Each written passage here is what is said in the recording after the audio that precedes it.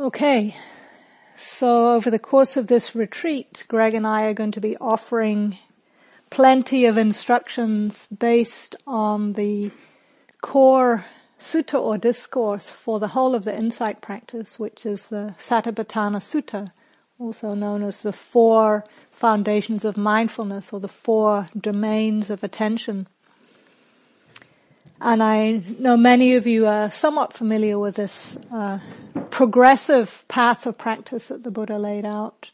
The first of these 4 foundations we've been exploring already in terms of mindfulness of the body.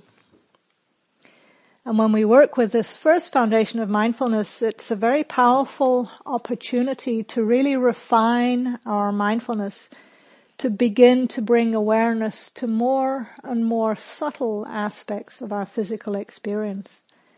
And there's really no limit to what we can discover about being a human being when we really bring awareness to our embodiment. So earlier today, Greg mentioned the phrase, sit and know that you're sitting. That comes from, I understand, from Munindraji, who was one of Joseph Goldstein's first teachers. And he's said to have said, sit and know that you're sitting, and the whole of the Dharma, the teachings or the truth, will be revealed. And, on one level that sounds so simple as to almost be barely even worth saying, but I think particularly these days, so many of us live so much in our heads, that in our intellects, that it's actually quite challenging to bring awareness to the body. And when we begin to try to do this, the first thing that many of us notice is that how quickly we move into concepts about our experience. Our assessments and analysis and story and perceptions and views and opinions and beliefs of all kinds. It sometimes seems that anything is better than simply being present with the immediacy of what's happening in the body. So we also start to notice how much of the time we're living either in the past or the future, lost in regrets, fantasies, worries, daydreams, and so on. But when we pay attention to the body, one of the great benefits of mindfulness of the body is that physical sensations happen in the present moment. So when we're paying attention to the body, right there, we're immediate with our direct experience. And this makes mindfulness of the body a very powerful skill that we can practice to help us come out of being lost in thought and being present with the immediacy of our experience. And I refer to this as body literacy because I think so many of us do need training in learning this particular skill. And just because the first foundation of mindfulness is the first foundation, that doesn't mean it's a practice just for beginners. It's really something that we continue to refine through our entire life of practice. We refine it and we train in refining it, knowing our experience with as little reactivity as possible.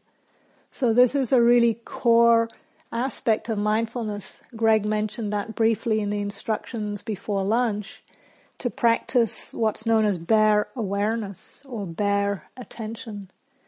And this term is really referring to the capacity to be with our experience exactly as it is, without adding our usual habitual reactivity to it.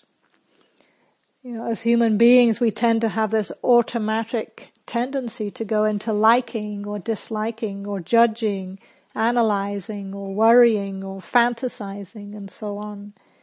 So it takes training to learn how to become intimate with the immediacy of our experience instead of getting caught in our reactions to it.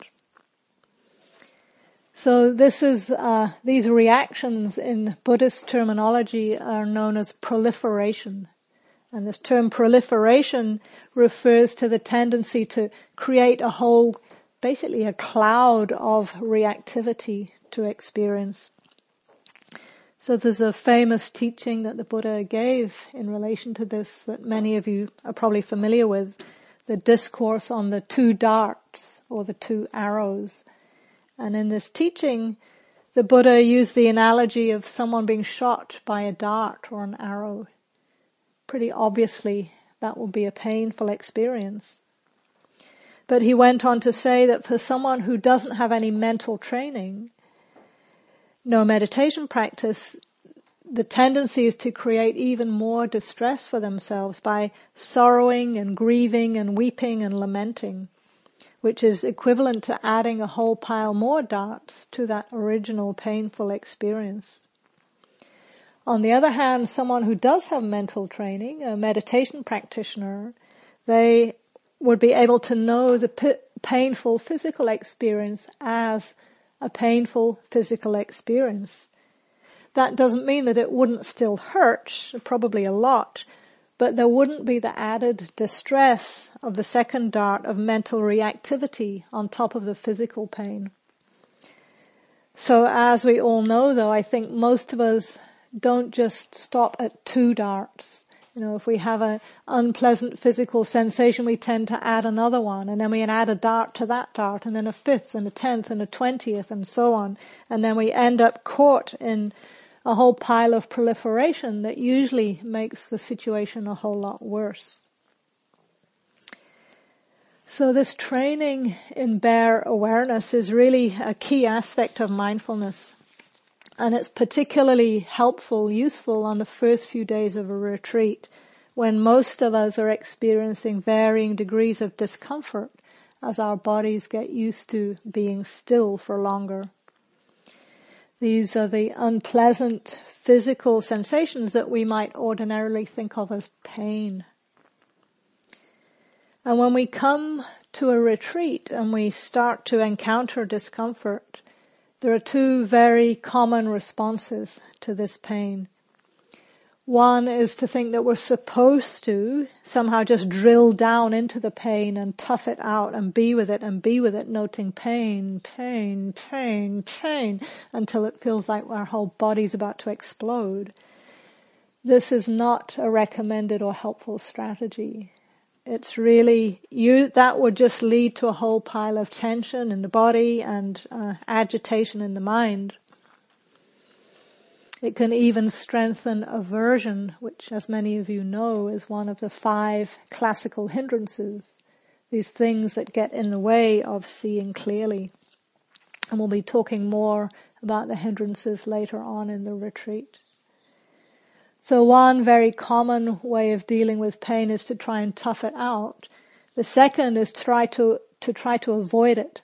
So the nanosecond we encounter any kind of discomfort, we might move, get up and leave. And as I said earlier this morning, that tendency just leads to a whole lot of restlessness and agitation because, as you probably have noticed, the more we move, the more we want to move.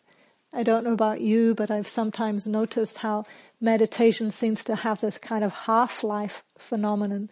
So maybe halfway through the meditation, we get some kind of, say, knee pain and say, I'll just move. And then we think, well, the session must be almost finished, and we look and it's actually only halfway to the end.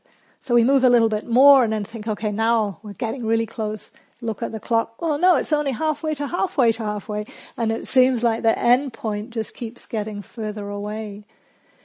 So the key we're trying to find here is what's known as the middle way, which is the balance between not on one hand resisting, pushing away, denying, but also not just falling into reactivity and trying to get rid of the pain immediately. We're really trying to encourage an attitude of kind curiosity to whatever your experience is.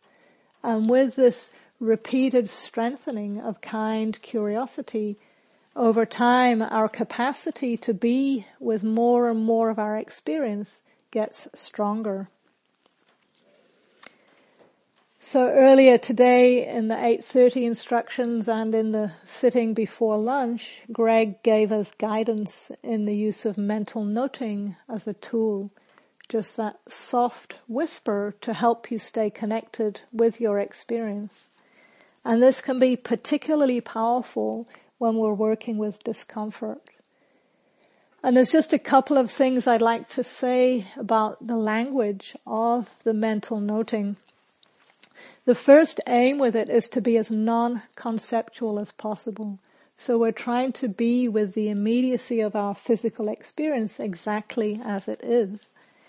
So we're wanting to name it almost from the inside, as it were, rather than overlaying concepts on top of it.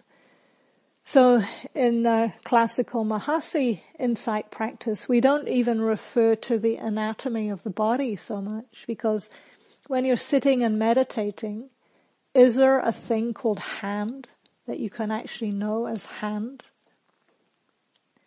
Hand is a kind of a shorthand concept for a particular region of the body. But when we're actually meditating, we might just know sensations of warmth, pressure, hardness, touching, vibrating, and so on. And of course, in everyday language, we use these words because they're useful. But in terms of exploring here on retreat, it can be a very interesting practice to try to just come to the immediacy of our experience.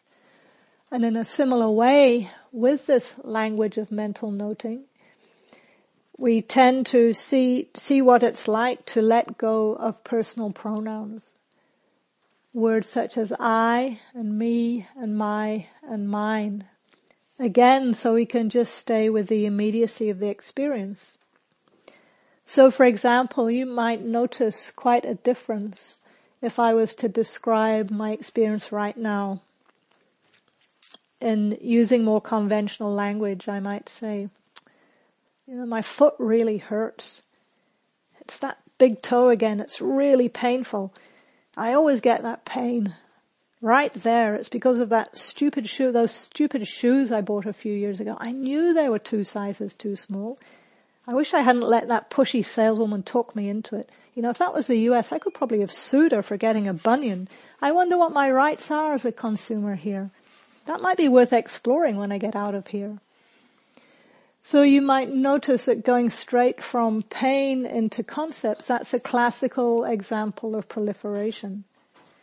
On the other hand, if I was to practice mental noting just without the I, me, my, or mine, and without the concepts, it might just sound like this. Awareness of heat, hardness, pressure, pulsing, heaviness, tingling, lightness, moment of release, throbbing, and so on. So when you heard these 2 different styles of reporting, what did you notice? What kind of difference, maybe even in your own bodies and minds as you heard them?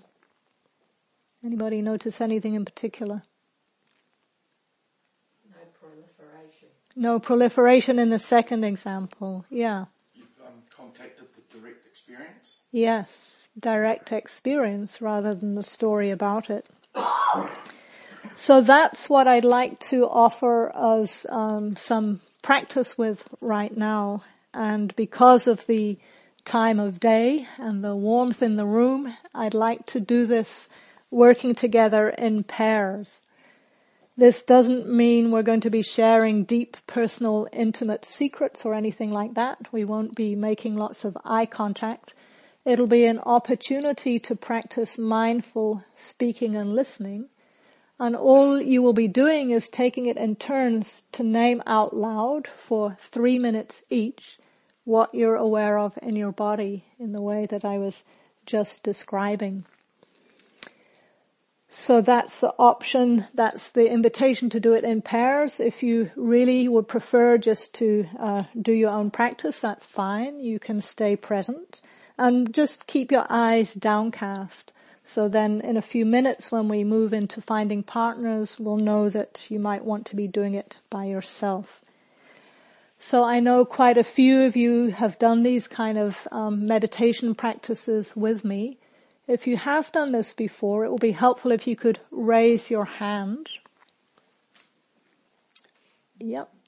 And then people who haven't done it before, you might like to pair with somebody who has. Not everyone's it's not going to work out nice and neatly, but as a general invitation.